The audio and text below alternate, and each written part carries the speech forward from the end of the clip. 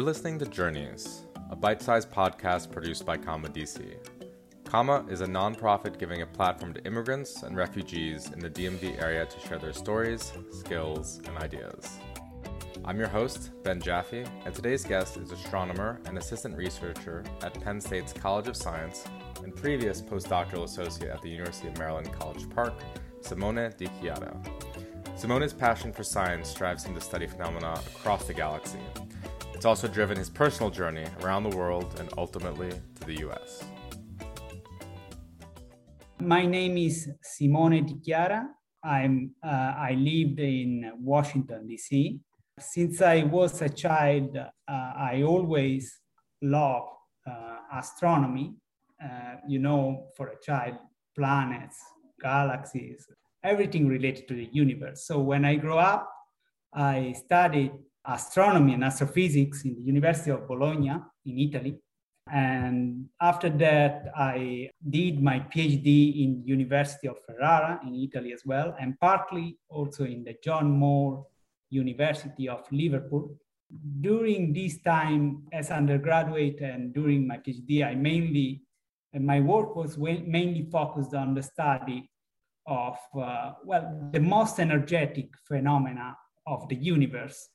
Basically, I study explosion of very massive stars, so the end of the life of very massive stars, something similar to supernova explosions, so creation of black holes, merger of compact objects like neutron star mergers.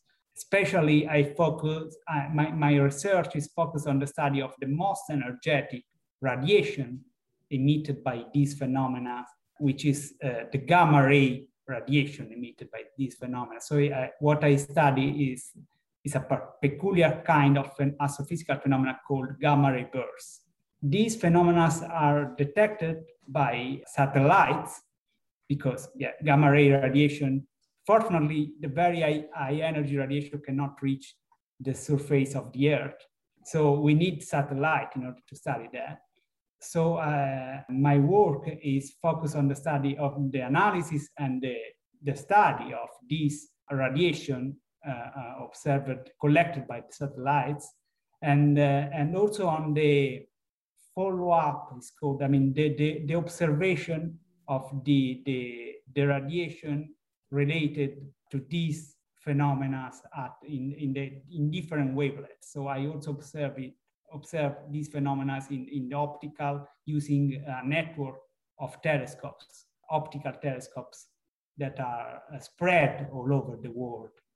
So basically that's what I did during my PhD as undergraduate and during my PhD. The importance of this network of telescopes is related to the fact that these events are transient events, are events that last for a given amount of time, and after that they disappear. So you can see the emission in the sky, you can see the source, we call it sources, the source for a given amount of time, and after that it disappears. So if you wanna collect information about these sources, you need to observe as soon as possible. So you want to observe the phenomena as soon as possible. And in order to do that, you need telescopes that are all over the world for the simple reason that you can observe with a telescope only during night. So whenever the event occurs, you want to repoint the available telescopes during night. So you need to pick up a place where it's currently nighttime in order to repoint the telescope and observe the source. As soon as you can observe the source, the more information you can get. And this emission can last for minutes, hours, or days, depending on one transient or to another. But the point is you want to collect as much as information as possible. And so that's why it's very important to have a global network of telescopes. To appease the science nerd that is myself,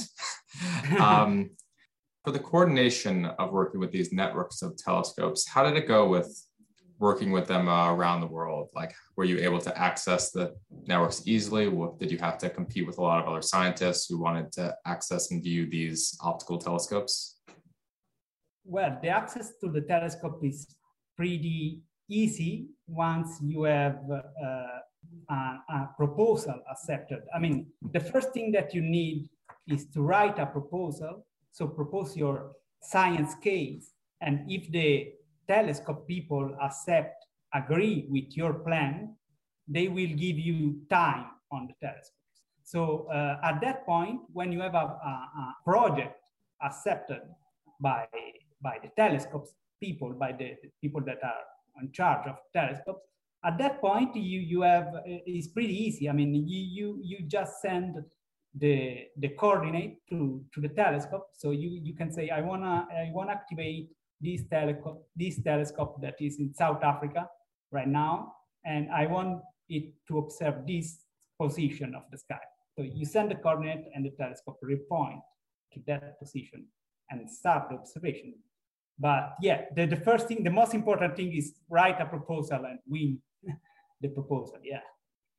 Yeah, and thank you for that, because I love hearing about that network, because honestly, I think it's really cool. No problem.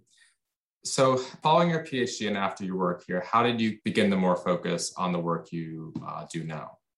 Well, basically, I started my research during as undergraduate before and after that during my PhD. But after that, I moved to Mexico when I did my first postdoc. When I get my first postdoc position there, I was studying like this gamma ray radiation, so very high energy radiation coming from the universe, using a particular experiment that we have in Mexico, and it's an experiment that is financed by a big collaboration.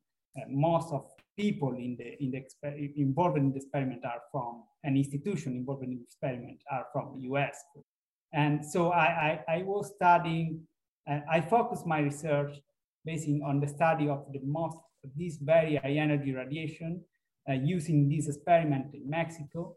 And after that, I was studying the supernova and other phenomena, energetic phenomena that occur in the universe.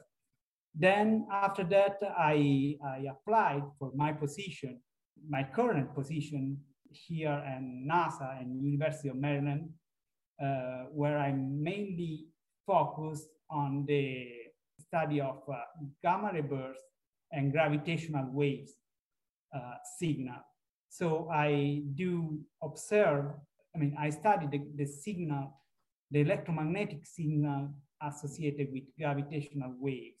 And in order to do that, I'm involved in a satellite mission of NASA satellite mission called SWIFT, which can observe gamma ray emission and also emission at different wavelengths.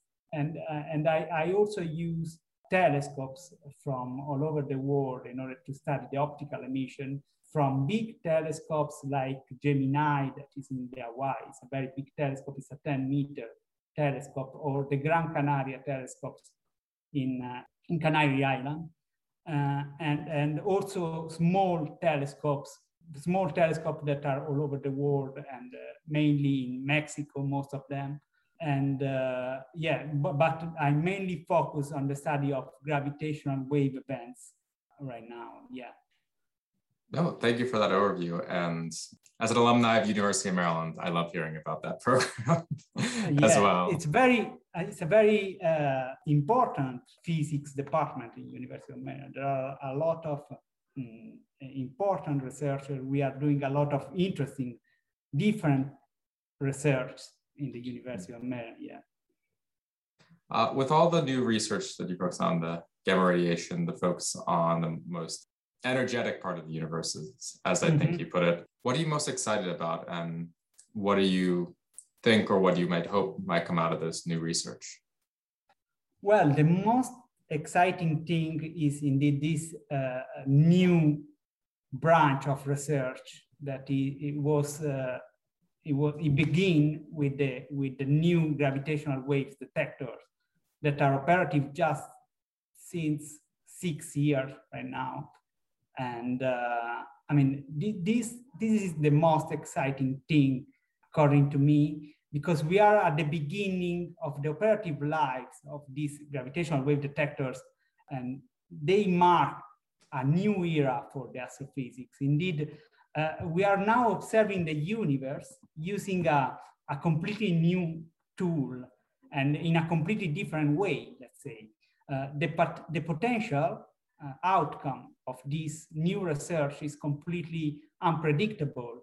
And we are exploring a new field that was never inspected before, so never explored before, probing the nature of the astrophysical phenomena in a completely different way. So it is a bit like at the end of the 16th century when Galileo and other people started to observe the sky with telescopes, for example. I mean, that revolutionized astronomy and opening the way to the study of moons, planets, galaxies.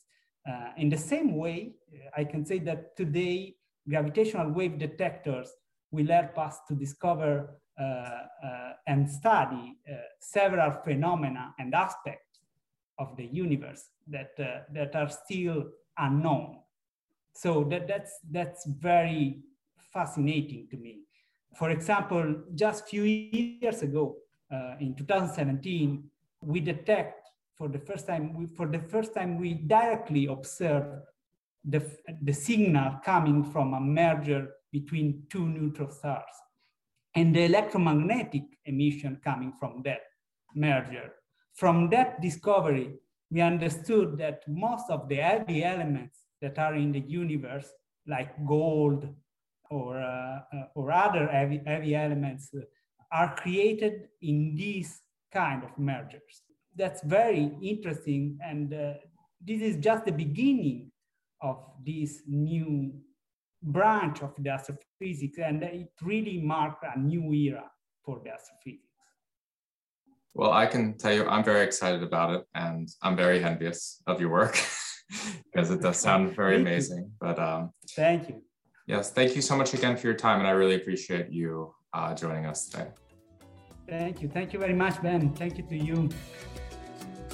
A big thank you again to Simone for joining us, and a big thank you for our listeners for tuning in.